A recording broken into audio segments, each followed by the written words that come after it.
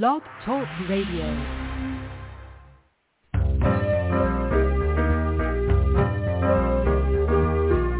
You're listening to Starseed Radio Academy, empowering Starseed to better serve the planet.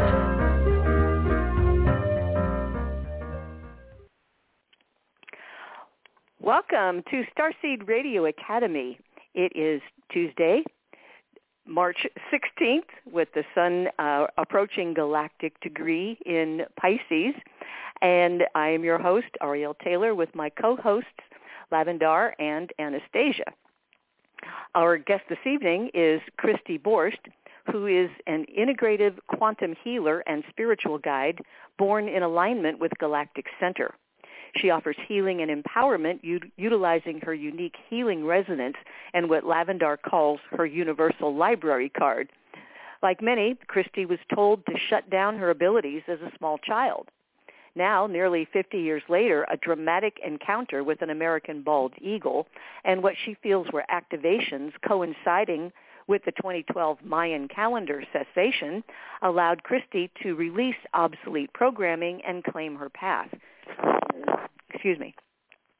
You can join us as Christy shares ancient wisdom and insights, facilitating our seeing being beyond space and time. And how can our challenges become opportunities given a multidimensional perspective? How can karmic release, ancestral healing, and clearing and balancing the non-physical aspects of self heal our bodies? How can we heal our present and step more fully into our mission by stepping backward? Hers is a message of trusting your path and timeline while opening to higher guidance and self-mastery. You can visit her website, which is healingresonance4.me, M-E, to schedule a one-on-one, experience an on-demand chakra clearing activation, or you can listen to her podcast, which we will be talking about a little bit later on, and you can also see her fractal artwork or read her empowerment blogs. At the top of the show, it's Anastasia's Starseed News, bringing topics of interest to Starseeds not heard in the mainstream. And we would like to thank Kathy and Fiona for hosting the switchboard tonight for those who may have a question or comment. We do have an online Starseed community at starseedhotline.ning.com, and it's a safe place to connect with other Starseeds, thanks to Tammy's continual dedication. You can download our shows on iTunes or right here on Blog Talk. And if you'd like to show your support of our program, please just click follow on our page, and you'll get our biweekly show notices if you enable those. Our main website is starseedhotline.com. Stage 1 Starseed confirmations are based on Lavendar's discovery of star markings in your natal astrological chart, and the Stage 2 session is a one-on-one Zoom, pollen, yes. The Stage 2 session is a one-on-one Zoom session available with Lavendar, Anastasia, Emerald, Miara, and Riley or myself. Lavendar's sessions have been redesigned to focus on your solar return, covering your natural state, your rites of passage, your masterships, as well as covering your solar return and your current transits. So you're getting everything in a one-hour session, which will be scheduled just before your birthday. Riley, Emerald, and Miara are now available for the live Stage 2 sessions, so you'll be able to have a Starseed consultation in a matter of weeks rather than months now. And remember, if you have a birthday coming up, you'll get a window of 10 hours of power. You can find out exactly when that happens by just requesting your solar return timing, and that usually takes less than a week. But if you want the Stage 2 interpretation of your solar return chart, Emerald, Riley, and Miara are also available with very little waiting. But with me, you'll need to order about 6 months ahead to make sure you get this before your 10 hours happens. And with Lavendar, she'll be booking for all birthday months. So be sure to check out the new pages on our website. Took a lot of time to get it, but it's done now. So first up this evening, I'm going to look for Anastasia on the switchboard first, and she'll be doing the Starseed News.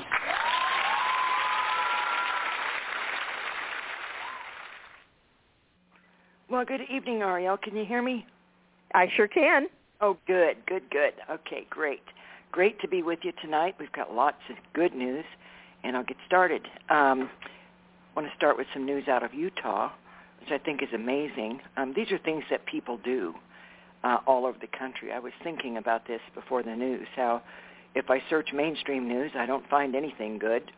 I don't find particularly stories that show that government or society or very much of the collective is engaged in things that bring about good news. It's mostly about struggle and difficulty and problems and all of the things that beset society. But when I uncover news that's good news, I discover that this is people working independently, good choices, good decisions, caring and thoughtful action taken by individuals.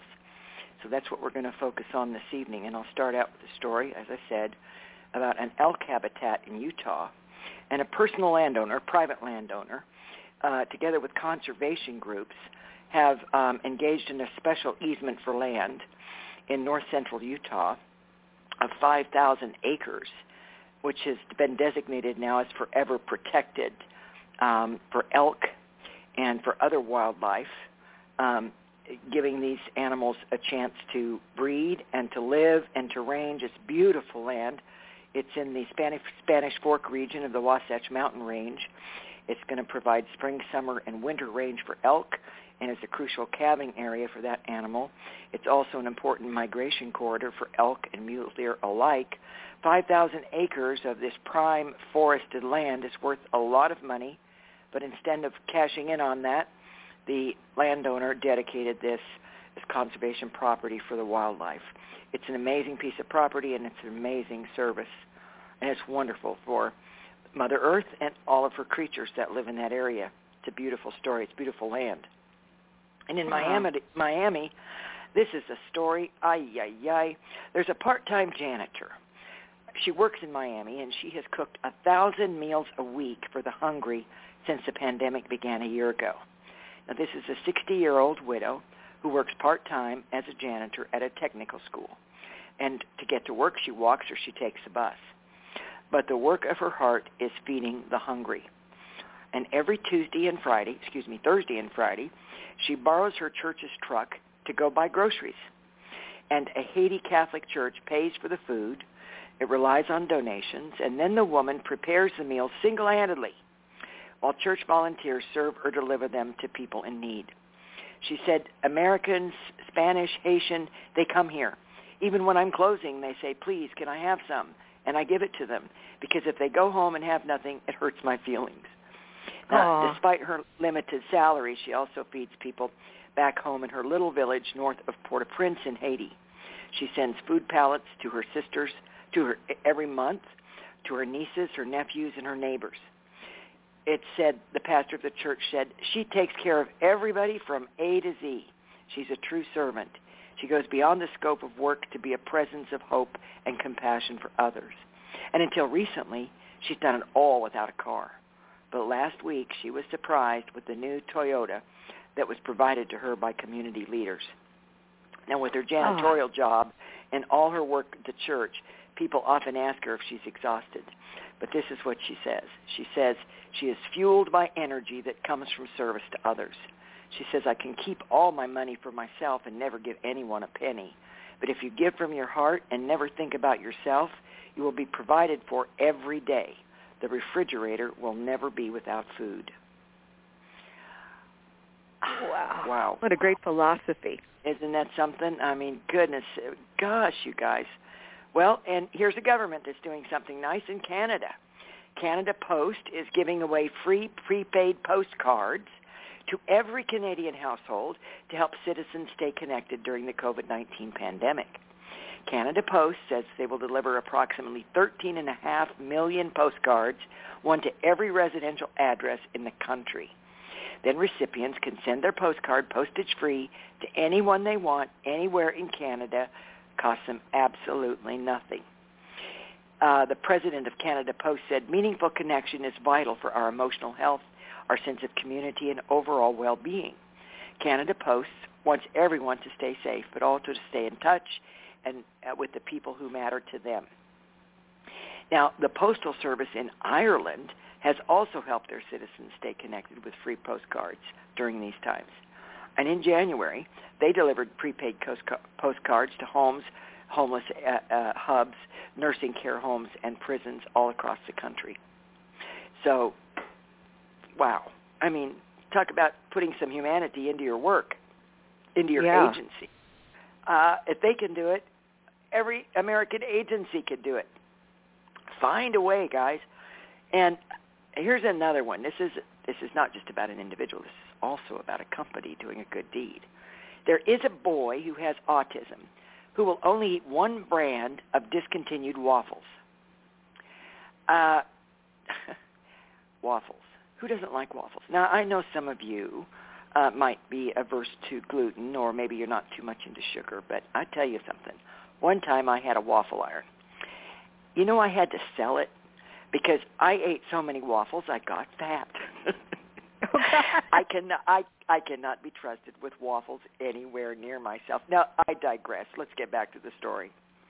But this little boy loves waffles, and he is 9 years old. His name is Jericho, and he has autism. And also with that autism, he has what's called an extreme oral aversion. And he will eat virtually nothing but a particular type of a maple cinnamon waffle. Specifically, Nature's Path organic maple cinnamon waffles. Now, his mother says her son puts down 2 boxes of the waffles a day. Now, this is all the boy will eat. And she says, I have always had to be very careful, even before COVID, with any sicknesses as Jericho stops eating and drinking if he gets sick at all. In February last year, he became very sick, where he actually stopped eating for 12 days and stopped drinking for 5 days. It was so traumatic. She said, I am a single mom of 3 boys, and 2 of those boys have autism. When I was able to get him to start eating again, he had regressed so much that he had to relearn how to eat and drink. It was very hard, but he accepted a different kind of cinnamon waffles. Unfortunately, because of the pandemic, those waffles became discontinued, and we had to hunt for remaining stock. As we tried to find the last boxes of waffles, I was also trying to sneak new kinds in, hoping he would accept them. Well, 2 weeks went by, trying every kind, when he finally accepted this particular brand, Nature's Path Maple Cinnamon Waffles. She said she was so relieved. And so she went around, she scrounged around, and she tried to find all the waffles she could find of this brand. She shopped everywhere. Well, then it happened. She learned that Nature's Path had discontinued their maple cinnamon waffles. Just that one flavor, they were still making 7 other flavors. She said, I've tried to see if there was anything comparable he would eat, but there was nothing, and nothing he will accept. Well, guess what happened? The company happened. They helped out.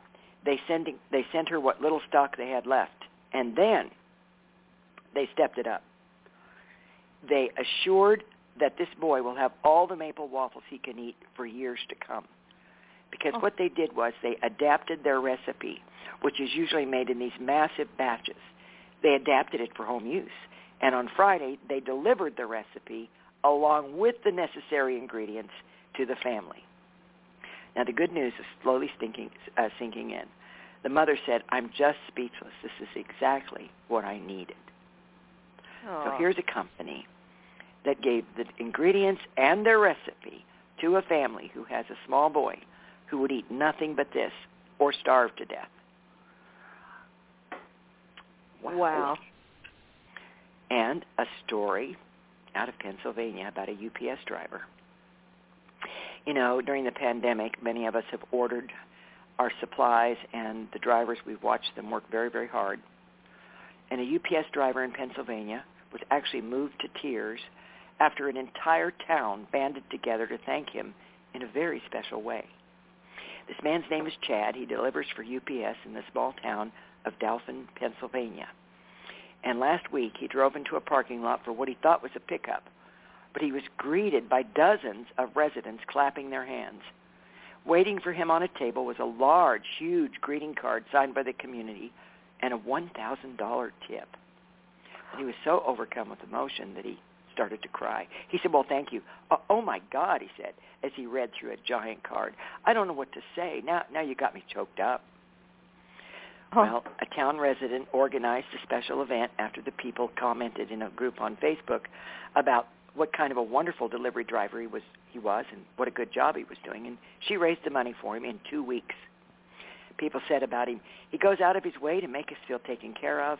He's been working 140 hours every couple of weeks. He never has a sour face. He truly cares about others. And he also gives treats to all the dogs on his route.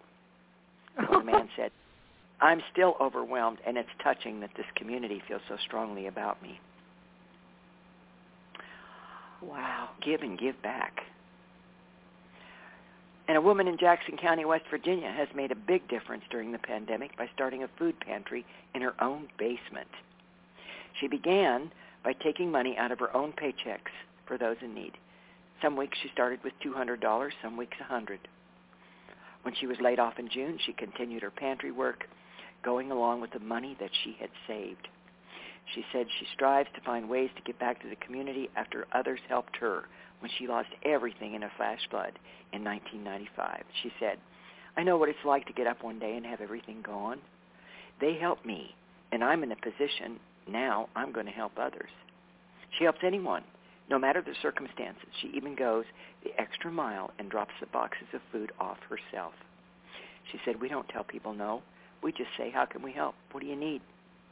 And for these reasons, this woman has been nominated for a local Hometown Hero Award by her community. Oh.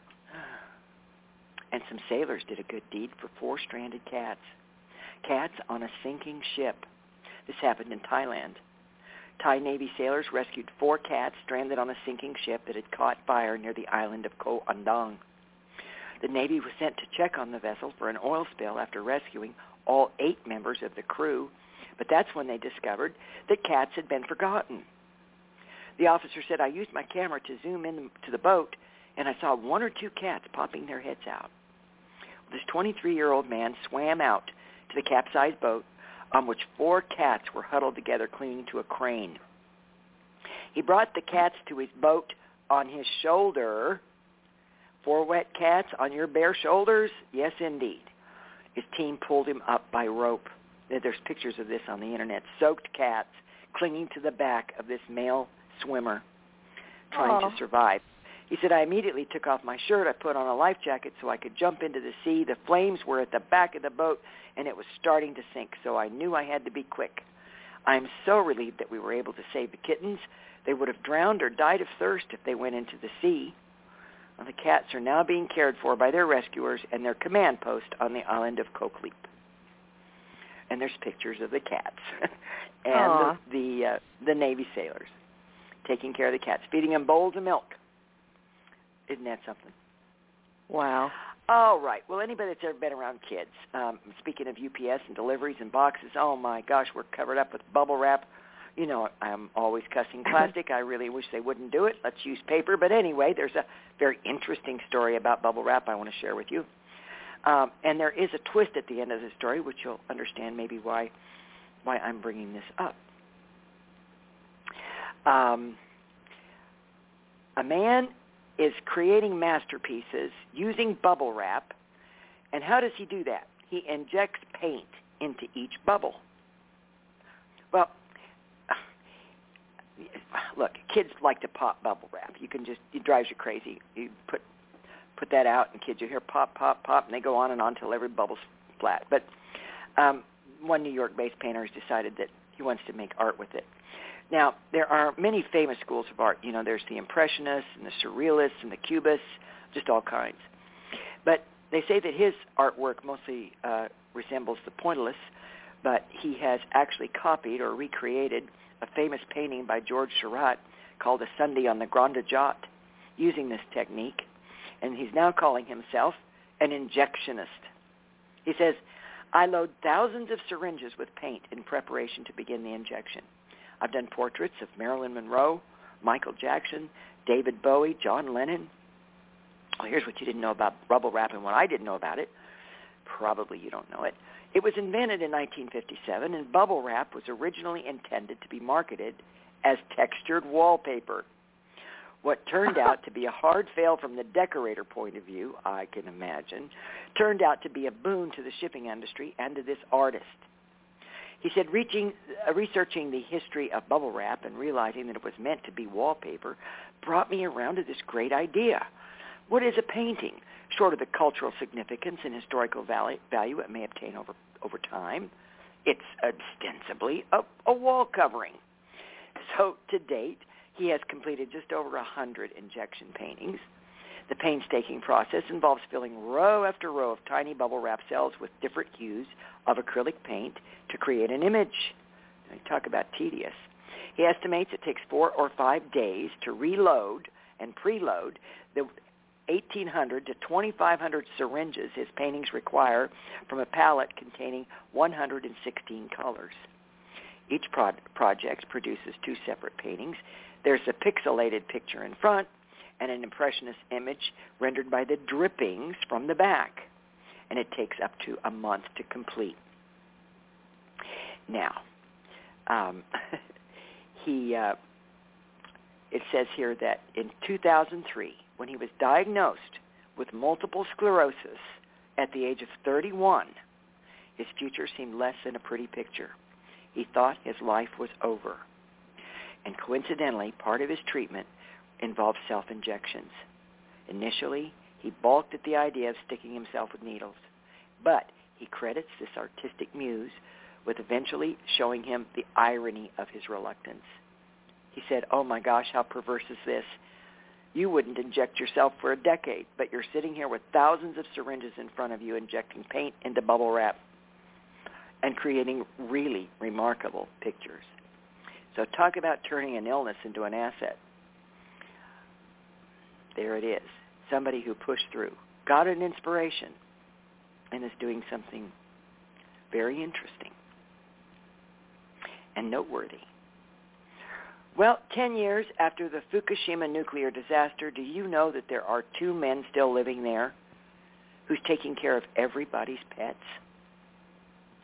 When clouds of radiation began streaming into the air around the Fukushima nuclear plant, 160,000 people were told to cut and run. However, only 159,998 residents did that. The other 2, a man named Matsumura and Kato, 2 different men, remained behind. Evidently, the city possessed not 1, but 2 men whose love of animals cracked through their innate sense of self-preservation, men who would give up everything rather than consigning other beings to starvation. Living within the 12.5-mile exclusion zone around the damaged reactor, the 2 men, unrelated to one another, both live alone while taking care of dozens of stray animals that were left behind when the evacuation order was given. Reports from Reuters state that a 57-year-old man named Kato has 41 cats who live with him in his home in the mountains, along with the stray dog he adopted named Pochi. Kato says he will only stay with his cats and ensure they are comfortable through all of their lives. Kato's generosity isn't restricted to his own animals, and he's taken to feeding local wild boars, considered pests by the government. Now, as for the other man, Matsumura, he left the city at first but returned shortly after to get his own animals. Once he returned, the now 55-year-old man realized that everyone else's pets and livestock were still there, so he began taking care of a horde of animals, including pigs, cats, dogs, ponies, ostriches, and cows. Now, when he first evacuated, some of his family outside the exclusion zone told him he couldn't stay with them due to the risk of contamination. The refugee camps outside the area were filling up fast, and Matsumura felt everything was too much of a hassle. So he went back inside the exclusion zone and realized local pets had not eaten in several days, and it became clear no one was coming back to the neighborhood. So he went around unchaining dogs from trees, letting cows out of their barns, and feeding anything that needed it, earning him the moniker, the guardian of Fukushima's animals. Now, according to scientists from JAXA, the Japanese National Space Agency, Matsumura is also the champion, the most irradiated man in Japan.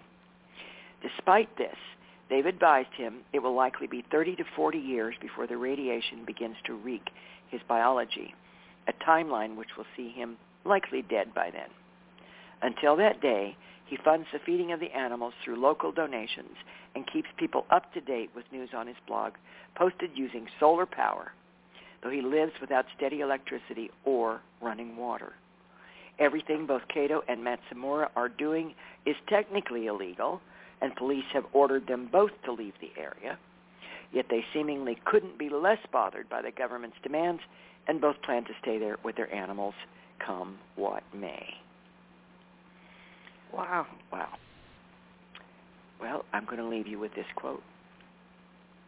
People of character do the right thing even if no one else does, not because they think it will change the world, but because they refuse to be changed by the world. Absolutely. Wow. So, good one. The way I look at it, yes.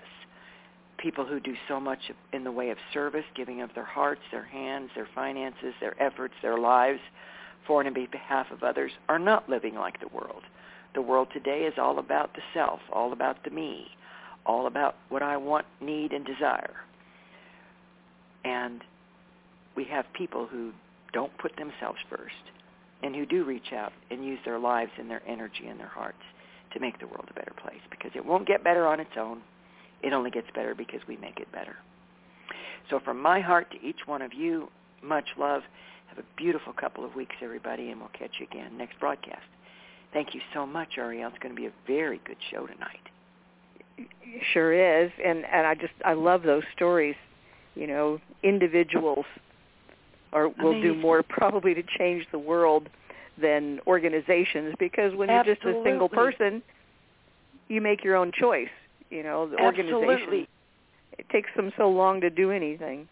Absolutely. You know, when we think that the organizations are made up of individuals, and if enough individuals change and transform in the way the people that we've talked about tonight have done, then eventually organizations will change.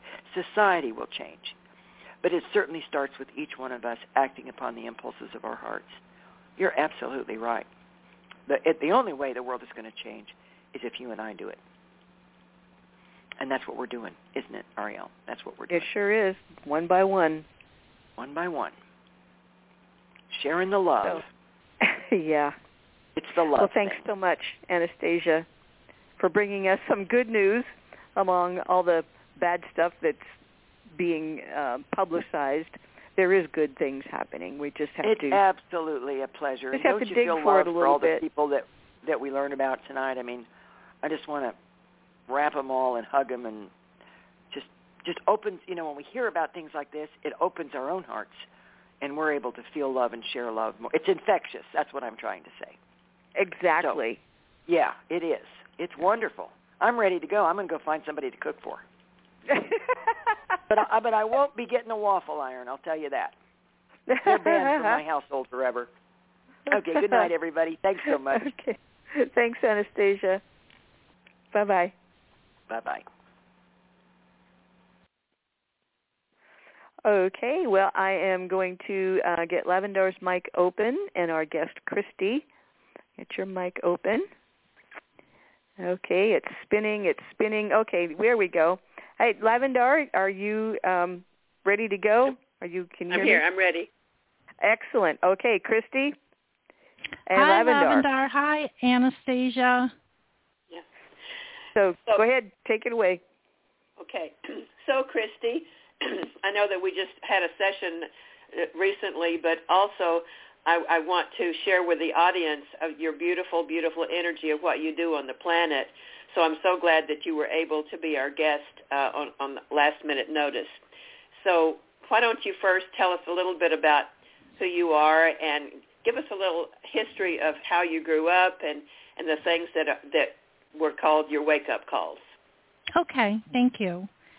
So I have had a memory when I was around 55 of having a boo-boo happen.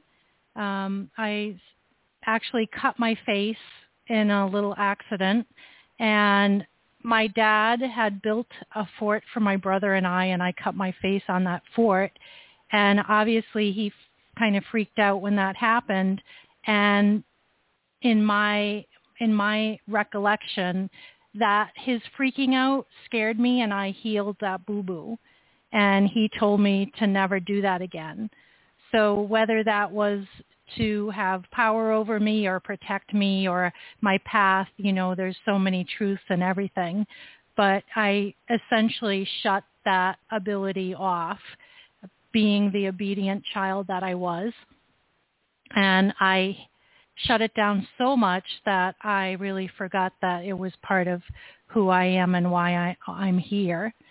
And when my children, I have 2 daughters, when our children were in high school, I started kind of thinking about my path and what do I want to do for the rest of my life. And I really didn't have an answer for that other than I want to help people.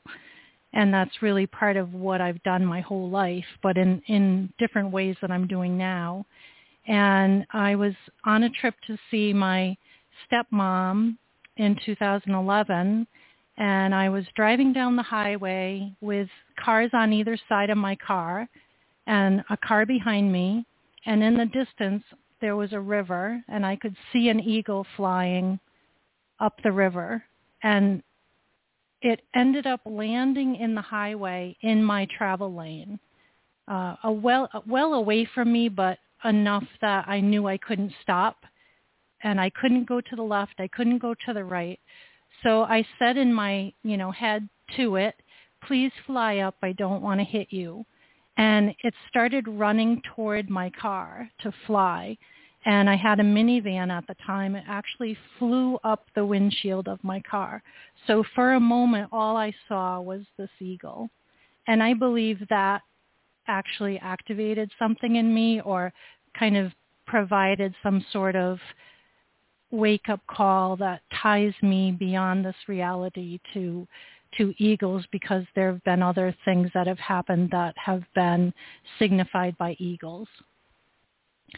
In fact, today as I was getting ready for the show, I actually took a bath and I looked out the window and there was an eagle circling up ahead, or up, in the air. But kind of after that, I did start taking some energy classes. I had seen an ad for a Reiki class in the newspaper. I didn't really know what it was, but something told me I needed to do it, so I took it. And I took other classes, but I didn't really do anything with it. And then in, I believe it was 2012, like the next year, toward the end of the year, I had a reading with an intuitive, and he told me that I was going to go on to, soon I was going to be doing miracles and teaching people, and I honestly had no concept of what that looked like. And I jokingly said, am I going to know what to do before I have to show other people? And he just said, when the time is right, you'll know what to do. And that's pretty much what happened. I mean, actually the next day I was in the grocery store and I had just spirit told me to talk to this gentleman that was homeless. There was an emotional healing that happened with him. And then other things happened where I would be with people who had backaches, and something would say to me in my head, you can help him or her. And so I would, politely say, I'm not a healer, but something's telling me I can help you. May I, try to shift the energy in your back, and their pain would go away. So fairly early in 2013, I started my healing ministry, and I've been doing that now since 2013. Wow. So did you start having multidimensional experiences? Were you taken aboard ship or taken to other time zones or missing time? Tell us a little bit about anything that you experienced that way. Okay. It was actually in 2011. I had gone to a spiritual gathering, and the leader was a man. He was a minister, and he had all of these Native American flutes. And so he said, I want to kind of play a song for everybody. He says, I want you to set an intention, and then, I'll play a song, and, you can kind of send your intention on this song. And so there were probably 8 or 10 of us there, and no one went forward to do it. So I'm always that person who's not shy to go first. So I said, I'll go. And so I sat down, and I think I just said, I want to know what I'm here to do. I want to know my purpose. I want to know why I'm here. And he put his hand, I said this just in my head. I didn't tell anybody else. And so he put his hand out toward my heart, and he put his hand over his flutes, and he picked one up, and he said, this is Raven's song. And he started to play the flute, and I closed my eyes. And as soon as I closed my eyes, I was an eagle. I could see myself flying, and I knew I was an eagle because I had my eyes closed, but I looked to the right, and my arm was a wing, and I could see the feathers, and I was just flying over these trees. And I flew for a little while, and then the music started getting faster. And I looked in the distance, and I could see a native person, and he was dancing around a fire. And as I got closer, I could see that he was wearing an eagle costume. And as soon as I could see his face, I knew that it was me. It was kind of like one of those experiences when you see people in dreams and you recognize their spirit, but they might not look exactly the same.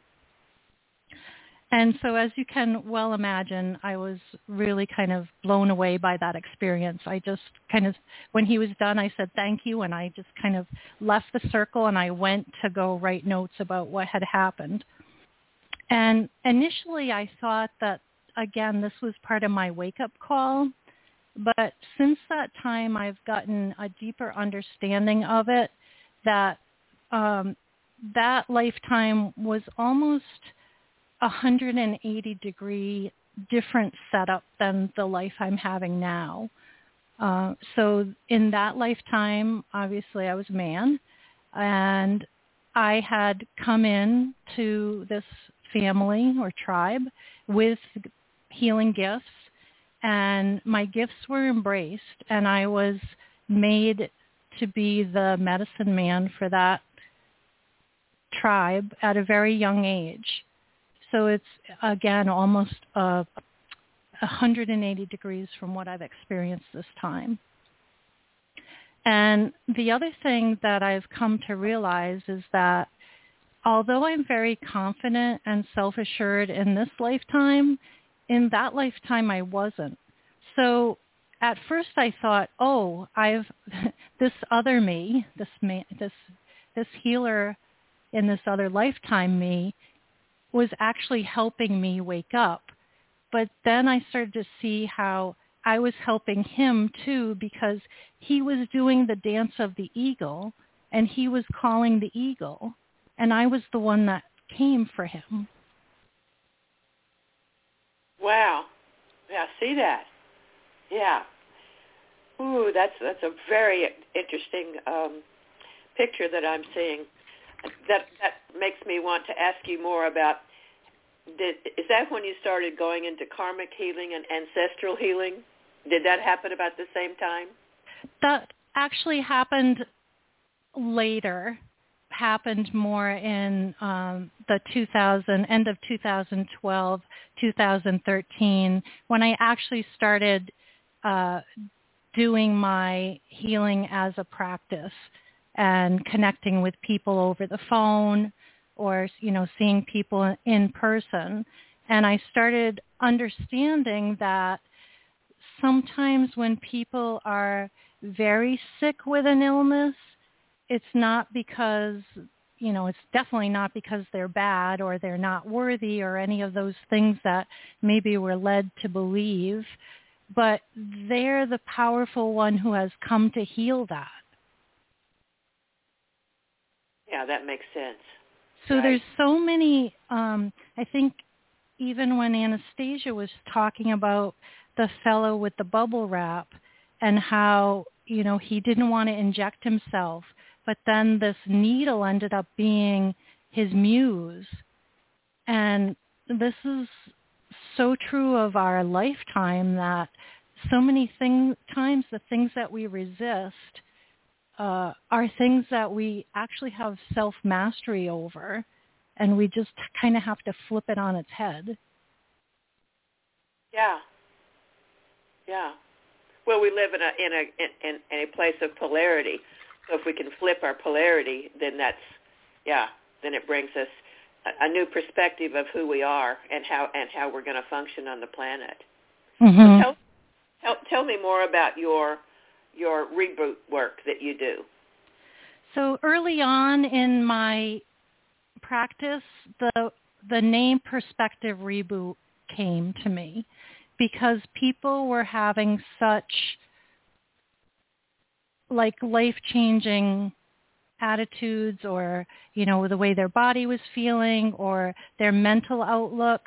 So that's kind of what I call my healing process and the kind of empowerment and self-mastery work that I do. It's almost as if that person can let go of obsolete programming. We kind of temporarily hit the off switch and then we reboot the system. So it's not, literal, but it's kind of the analogy that came to me. So do you find a lot of people, Christy, that are so tied into family religions or teachings from others that it's hard for them to break free and find out why they came to the planet? Are you finding a lot of that now? I don't know. It seems that just in the last month that something is shifting, that people are starting to understand that we haven't been told everything there is to know. We haven't, we've been living just a fraction of what we're here to express. So I actually am finding it very refreshing the last few sessions I've had. Well, I find that a lot of people have been lied to from the time that they're born, in all different churches and yes. schools, and we've been trained to think a certain way, and then one day we go, wait a minute, this doesn't have my name on it. I don't know how it ever. Yeah. There's a phrase I use, or it's just a word. If you take the word belief, or believe even, in the middle of that is the word lie. Yeah, that's true. So you have to really look at everything that you're believing and your belief systems to see which ones are really serving you and our planet and humanity, and which ones are actually self-sabotaging who you're here to be. Right. Yeah. Yeah. Self-sabotage. I deal with a lot of that with my clients, people that have been self-sabotaging for years, and all of a sudden they wake up and go, wait a minute, there's got to be another way to live my life.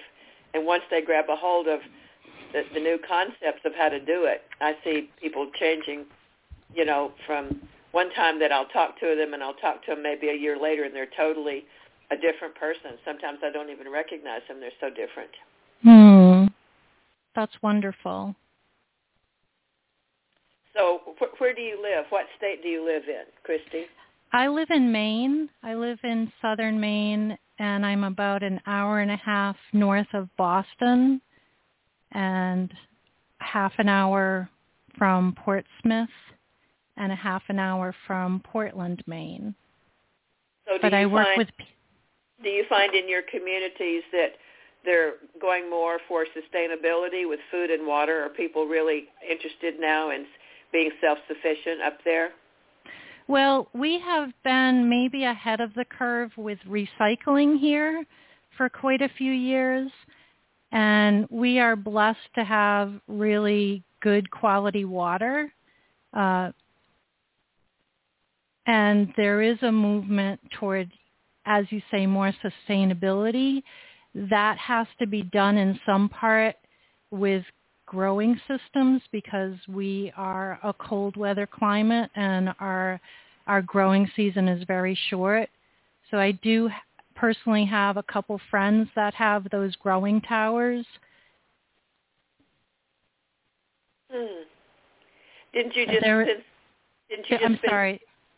just spend some time in Arizona? Yes, I did. I went to Phoenix for a week and Sedona for a week. Well, how was it? Can you say anything about what happened to you in Sedona? Sedona is always a place that really makes my heart feel just at peace or at home. There's nothing like the color of the rocks, which is almost like a rust, and the desert, which is sage, and the sky is just so blue and clear. I didn't get any real spiritual messages there this time other than having, of course, the wonderful pleasure of connecting with you for my reading while I was there. But I did get to go to a place that's called Montezuma's Castle, which is a national park, I guess you'd call it. Doesn't really have anything to do with Montezuma or the Aztecs, but that's just kind of the name that it was given in the last century. And that was a very interesting place with cave dwellings. And I always feel so drawn to Native people energies. I just feel like a kindred ship when I'm in a space that has any kind of Native people ancestry. Well, are there any Native Americans up in Maine? Do you have any tribes up there? We do, not very close to where I live, but yes, there are quite a few tribes. This area was historically the Abenaki tribe, but I don't think there's really much of a presence of that tribe anymore. Not as a presence here, I guess I would say. Yeah. Okay. So do you deal any with your work with children, or do you just mostly deal with more adults? Do you have? I do work with children, and in fact, I find that children are really easy to work with because a lot of times, if you think of, a lot of what I do is emotional healing and trauma release, and almost like the longer we've held on to something, the more we start to own it and it becomes part of our identity. But children don't have that possessiveness of their traumas as much. So many times, I can almost basically just lay my hands on them and the stuff will release. That, I had one boy say, I was working on him and he sat bolt upright and it almost scared me. And I said, "Are you okay?" And he said, "Thank you so much for taking the black icky stuff out of me." Wow. Wow, good. So I am, I am always thrilled to work with children, and it's important for the parents, though, to also be in a good space because many times the children can pick up, negativity from their environment. So. Yeah, true. So do you have an office where people come, or do you do most of your work by phone? I do most of my work over the phone, and that's not so much by design. That's just the way it seems to play out. But I do have a space in my home in Wells where I do see clients, And I do 1-hour sessions, whether they're by phone or in person. And on the phone ones, I offer an option to do a webcam if the person wants to see me while we're working together. Yeah. So let me ask you, do you have within your practice ways of maybe doing the long-distance healing? I know that in your chart that you had something called the Wounded Spiritual Warrior, where you're really focused on helping people with past life war trauma. And has that been coming up for you since we talked? Well, I guess I would say I do a lot of wounded child work, so that's how I guess that mostly plays out. I historically have not had many, in this lifetime anyway, many veterans seek me out. Okay, because I remember that you had that, when you have a mastership from another lifetime and it shows in your chart, which it shows in yours, I just felt like that you have such a natural ability to help people come through the post-traumatic stress of whether it's past life memory or in this lifetime, that it has to do with strong negativity of warlike tendencies. Yes, I definitely do help people get out of that that space of pain that we can kind of end up with after going through trauma or abuse or neglect or abandonment. And I think for most of us that patterning or that treatment can start in childhood.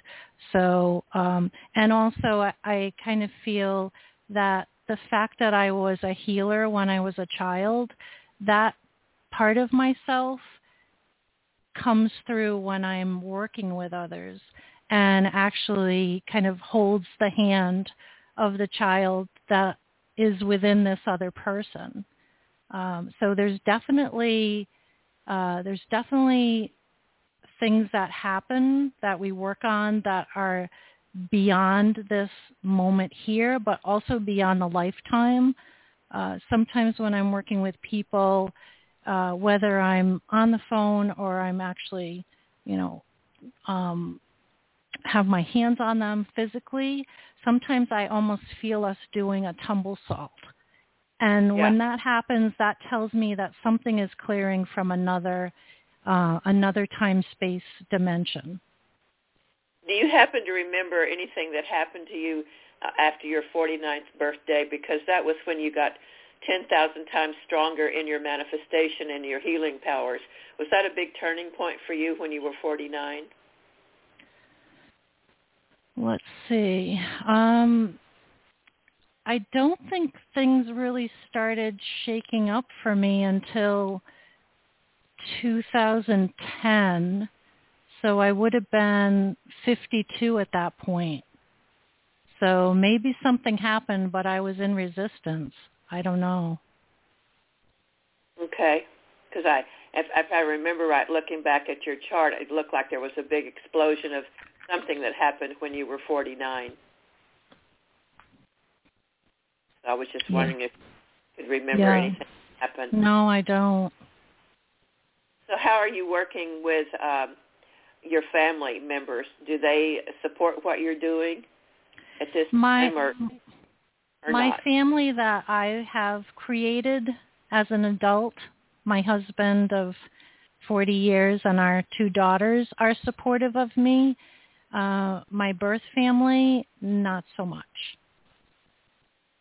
Yeah, I find that a lot. I find a lot of star people that are rising sometimes have to walk away from their earth family because they don't have the understanding of the evolutionary movement that's happening.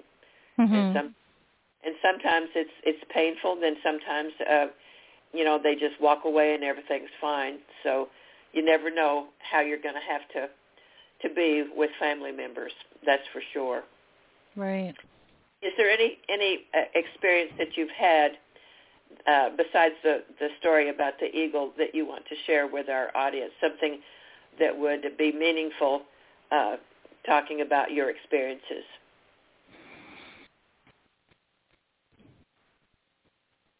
Like, have you been taken aboard a ship, or do you have flashing lights in your room, or receiving messages from a tree, or anything like that? Okay. Well, I don't have any conscious knowledge of being taken on a ship.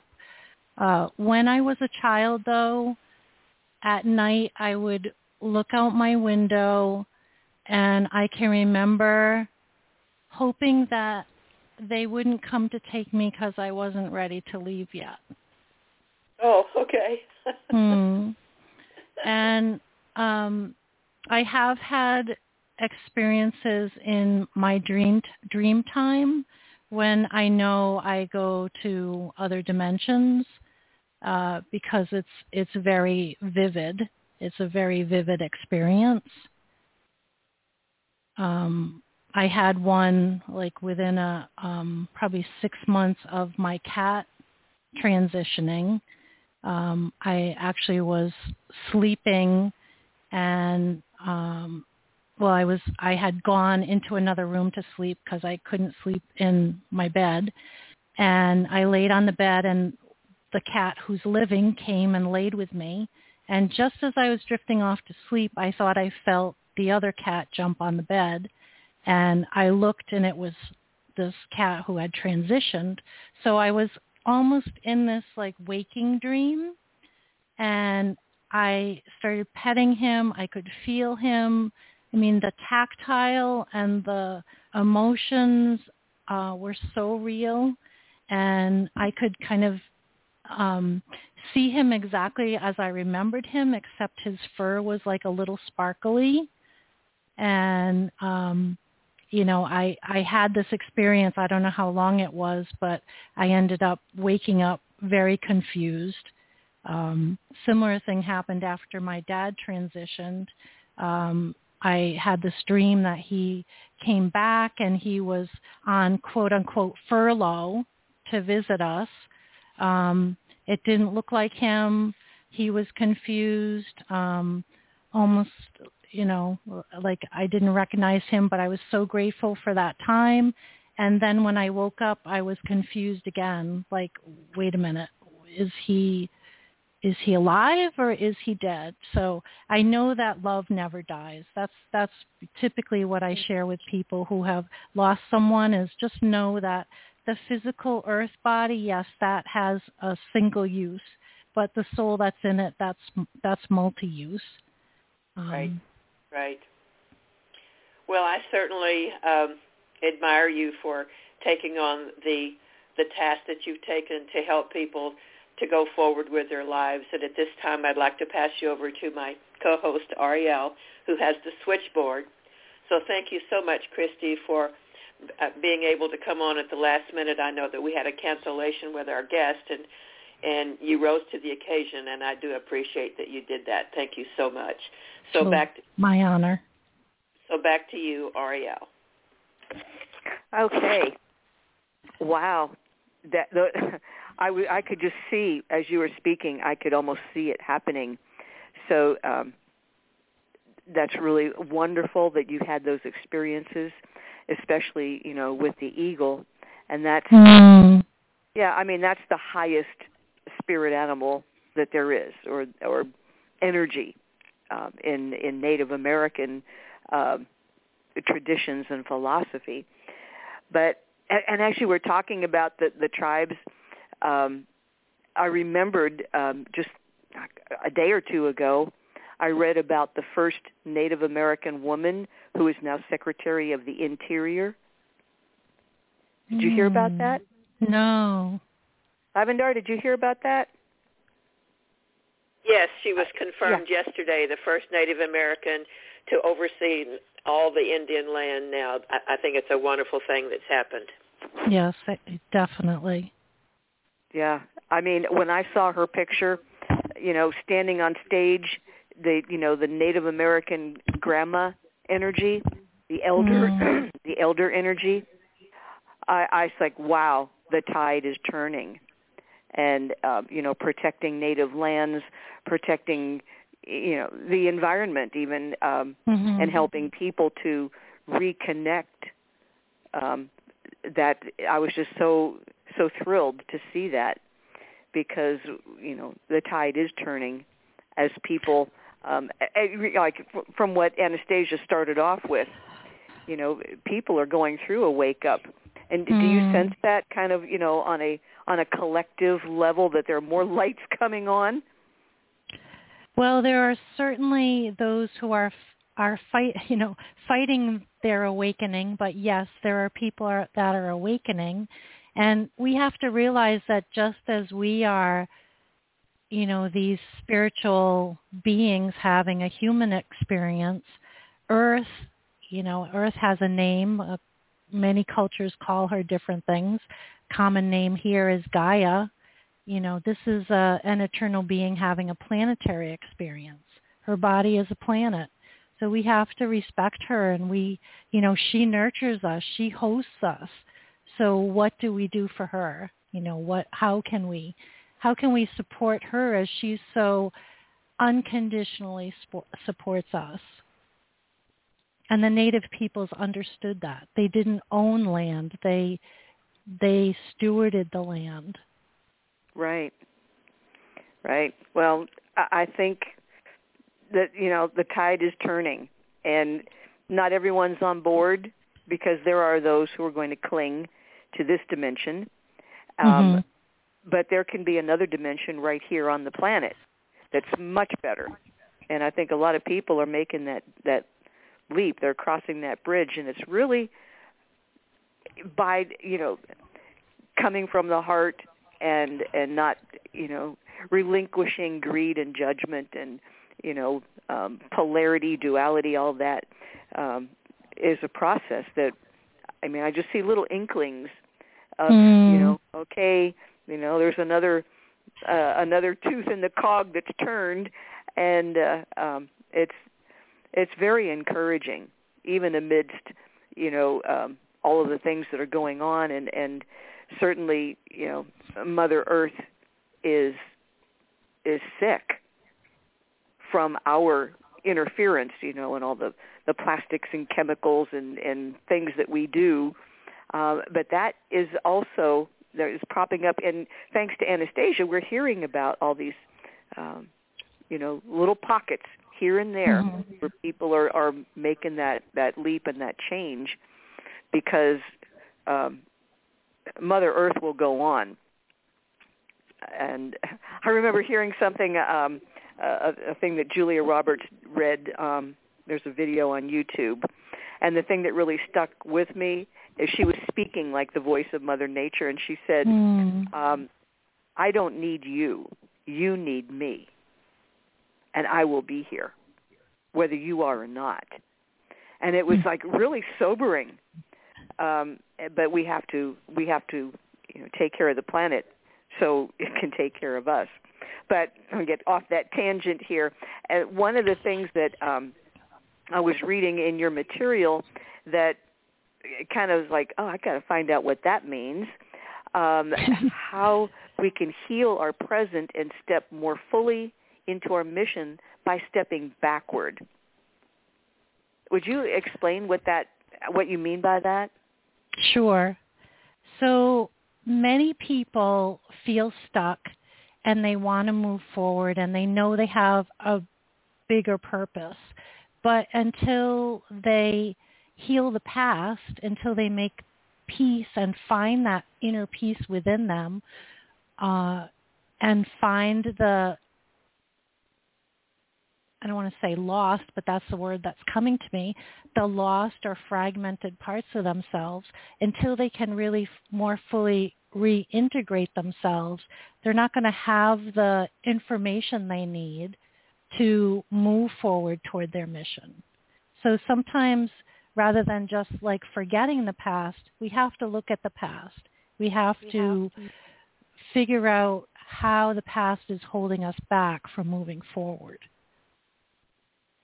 Okay, so I just had this image of a person carrying a big sack on their back, kind of like Santa Claus would, mm-hmm. but the sack is all full of, lies, programming, trauma, all the emotional kind of baggage, and you can't get through the door as long as you got that big sack on your back. So you have to go back, you have to step back, open up that sack, and start pitching things out so you can fit through the door. Is that a good analogy?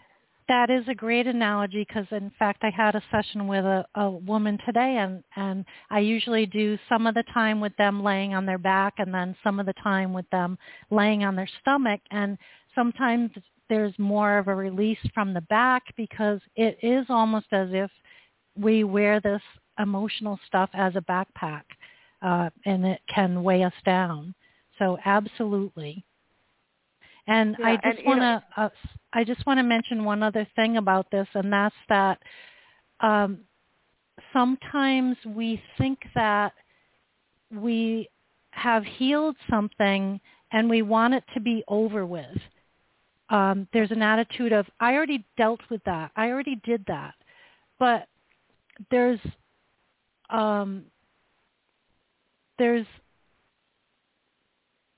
growth. That wound that you have, there's a quote by Rumi, who was a philosopher, that the wound is the place that the light enters you. So just as the onion is used as this analogy of we can kind of peel back the layers, there's layers to healing too. There's more of yourself that you'll find if you dive right into that. There's more freedom the deeper you go into that wound. And part of that is the fact that we have lived multiple lives. So if we can't forgive this person that's done XYZ to us, there's a lifetime that we did XYZ to somebody else. So ultimately, we're not forgiving ourselves when we don't forgive that other person. Oh, there's so much power in what you just said because, people that think, I already pulled the weeds out of the garden. It's like, yeah, but you didn't pull the roots out. You just pulled the top out, and you think it looks fine now. But if you just turn your back for a while, before you know it, they're back, affecting the beauty of your garden, the vegetables you're growing or whatever. So, and the other thing too is that when you finally or when you pull that root out, there might be like a nugget of gold that root grew around. That if you just said, I already did that, there is symbolically, there's a nugget of gold in there. So when things come back up, don't resist them. It's your evolution that's bringing this to your attention to go deeper into it, because it could be your doorway to what comes next. Yeah, absolutely. It's almost like a ball and chain. If you can't cut that chain and transmute the energy, you're still going to be dragging it around, and it throws you off balance. Mm. Yeah, and that has physical manifestation of all different kinds. You know, so when people have a physical problem, I think a lot of times there is a non-physical energy that is, creating that. I mean, well, that's how this world works. That's how this reality works. If you think about anything, you probably have a pen on your desk. If you look at that pen, somebody had an idea about that pen, and they maybe drew a picture of it, and then they found somebody that could make it, and now it's a product. The same thing happens in our bodies. Disease and illness, it's not random. There's something that the body is actually trying to tell us through the disease. And one of the pioneers in this whole concept was Louise Hay. She was I don't know if she was the first, or she wrote a book called, I have it right here. Let me just get the title. Heal Your Body. And I have found, as I've been doing this for 8 years now, I know when somebody sends me a form, what might be at the root of what's bothering them physically. And it's usually some sort of emotional trauma. And when we haven't been able to process that trauma, we just kind of stuff it. We stuff it down. And when we stuff an emotion, it actually prevents our life force, our energy from flowing smoothly. And it almost acts as like a block that will take our body's incredible self-healing system offline. So yes, there is usually a non-physical reason for physical problems. So we have to, rather than suppress the symptoms that we're having, we have to try to find out what are those symptoms trying to communicate to me from what I've been telling my body. I've been unconsciously maybe telling my body a message. My body has responded. How do I listen to my body? And once I know the messages I've been sending my body, I can change that. Yeah, and a lot can change just with, the realization and acceptance, okay, this is because of this, and I can do something about it. Rather than, I think a lot of people, the ones that are like kind of third dimensionally anchored, it's like, well, you just go get a pill. You just go get a pill. The pill treats the symptoms. Quick fix. Yeah, and you think you're past that, but then it's just a matter of time before it comes back again. Do you find that it jumps from lifetime to lifetime? Is something that you buried or stuffed or submerged and never dealt with, and that was your last life, and then this life maybe something triggers that, and you start going down that same road again? Can that carry on lifetime? Yeah, sometimes like traumatic deaths can carry forward. So to give you an example of that, I have one client who has kind of chronic neck pain and migraines, and we have both seen in her sessions that she was actually beheaded in a lifetime. So when we work, we don't just work on her, we work on the fear. She in that lifetime she was in a leadership position, and her leadership was overthrown. So there's a fear in this lifetime now to assert herself, because in this other lifetime that she has, cellular memories from, or, cosmic memories of, she doesn't want that to happen again. So yes, there is that. I've actually, sometimes I get visuals, sometimes a client gets visuals. I actually had a friend who has had chronic breathing problems. And one time I was with her and I said, just let me work on this. And I just kind of moved the energy around her chest, and I felt as if there was like a handle of a sword there. And so I just pulled it. And I was just getting ready to say, did you feel that? And her eyes like flew open. And she says, oh my gosh, what did you just do? I said, I pulled a knife out of your chest. And her breathing it's still not perfect. I don't want to say it's perfect, but it's so much better. So there are these past life things that do affect our present life. So that's kind of a wonderful example of kind of healing beyond space and time. But, the other part is just that a lot of things that have happened to us, they only exist now in our minds. So I have read, numerous quantum physicists who say time doesn't exist in a linear form the way that we think it does.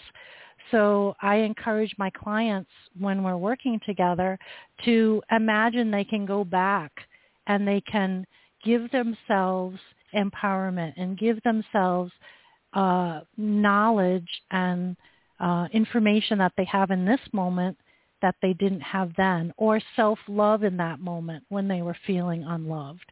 And that's a very powerful part of reconnecting ourself within ourself. And have you ever have you worked with someone who had some kind of a latent talent, skill, ability that was able to surface after the clearing was done? I'm just kind of scanning my memory here.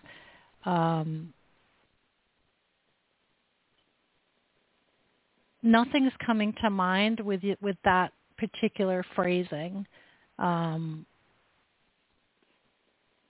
know that people have had like more. There's definitely been work with the third eye. So a lot of times people are resisting their gift. So it's not that it. Well, I guess that would be latent.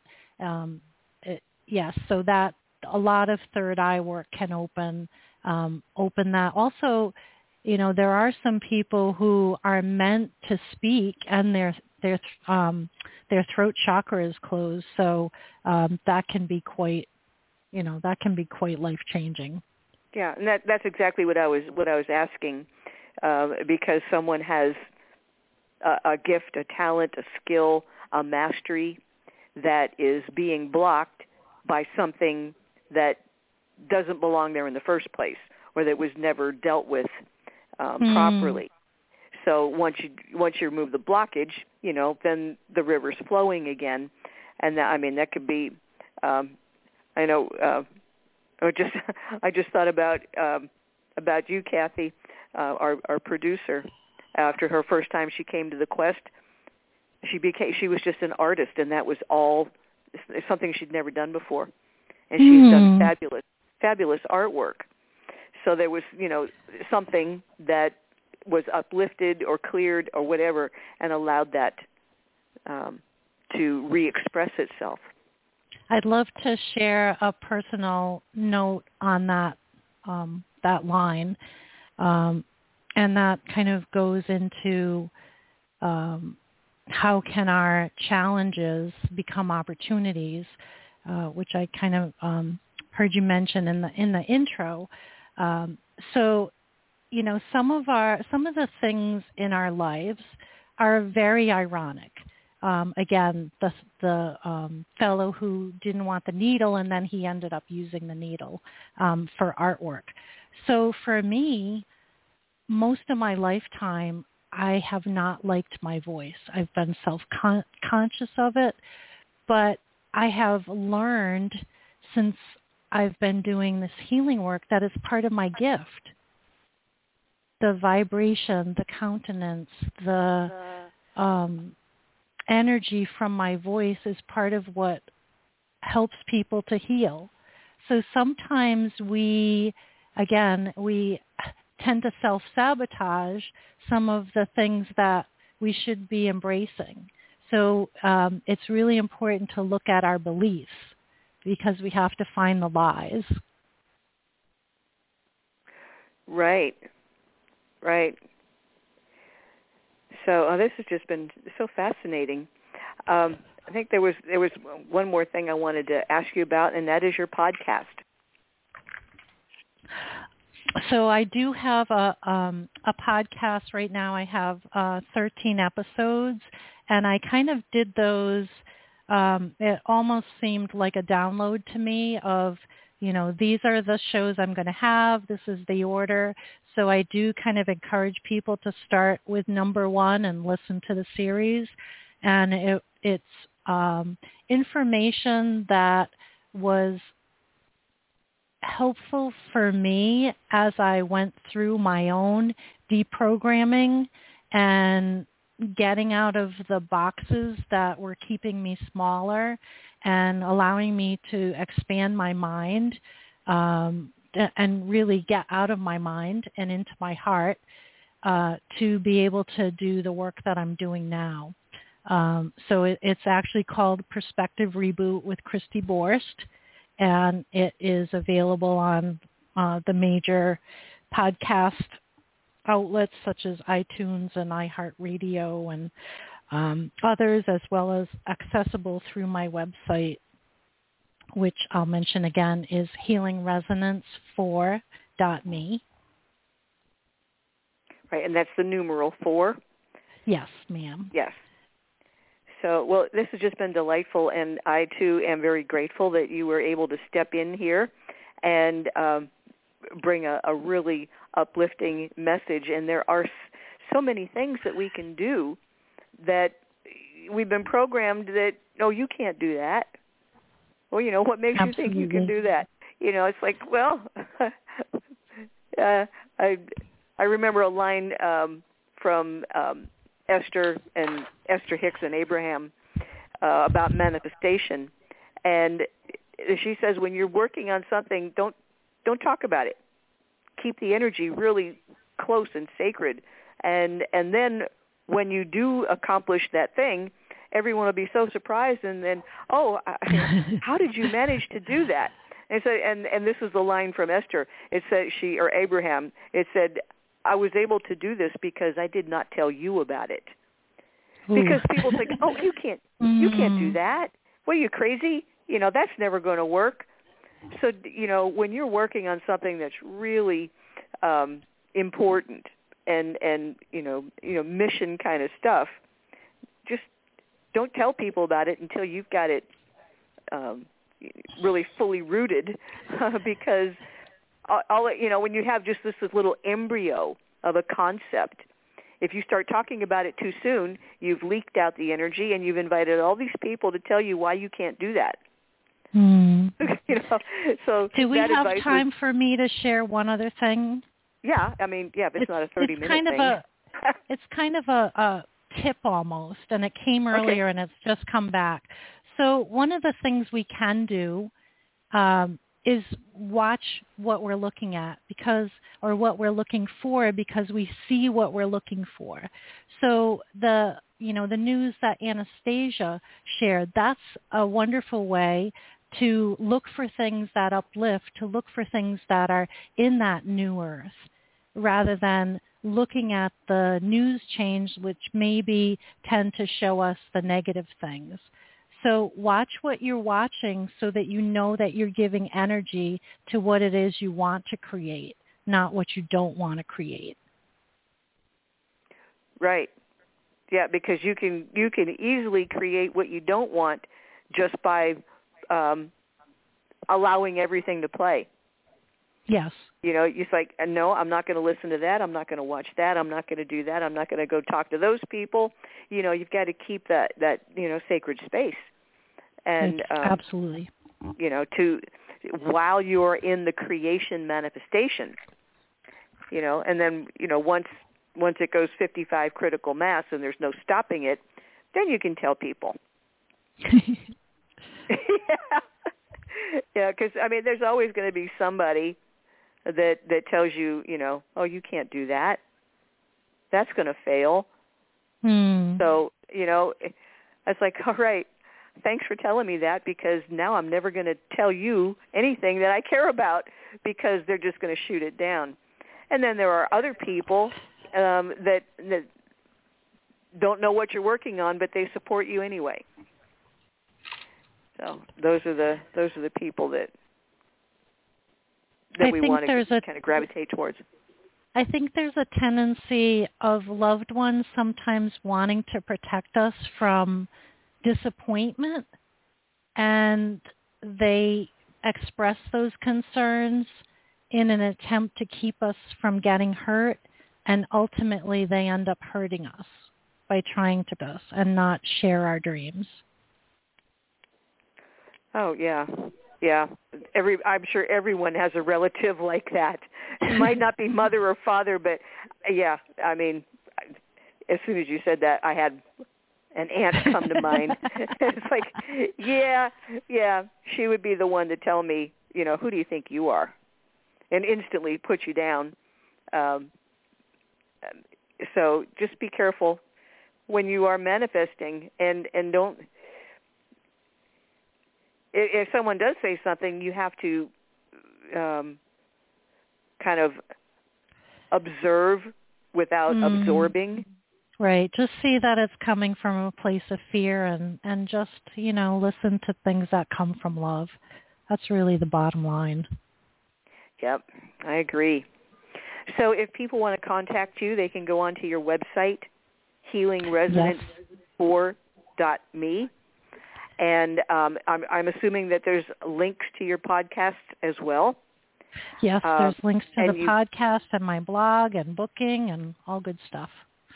Okay, great. And you also have your fractal artwork, which is on your website, that is for activation, stimulation of certain energies. So it's kind of a deliberate type of artwork. Yes, it's all channeled in love energy. So it's I call it energy and form healing artwork. So if you want to have something to do a visual meditation with, or if you want to have really yummy, energy vibes in your space, then that's what it's for. I have a great chakra balancing piece too. That is, I think, one of the more powerful pieces. Well, great. Well, thank you so much for being with us and bringing all that you do bring to the table, sharing it with others, and helping one by one to lift people up and help them to, in their own evolution. It's definitely my joy. Thank you. Well, you are so welcome, Christy, and thanks again for being with us tonight. And for our listeners, we will be back 2 weeks from tonight. And until then, make sure that you hold gratitude in your heart and give away compassion. Releasing judgment. This is the door to the fifth dimension. So until next time, everyone, you take care. Good night.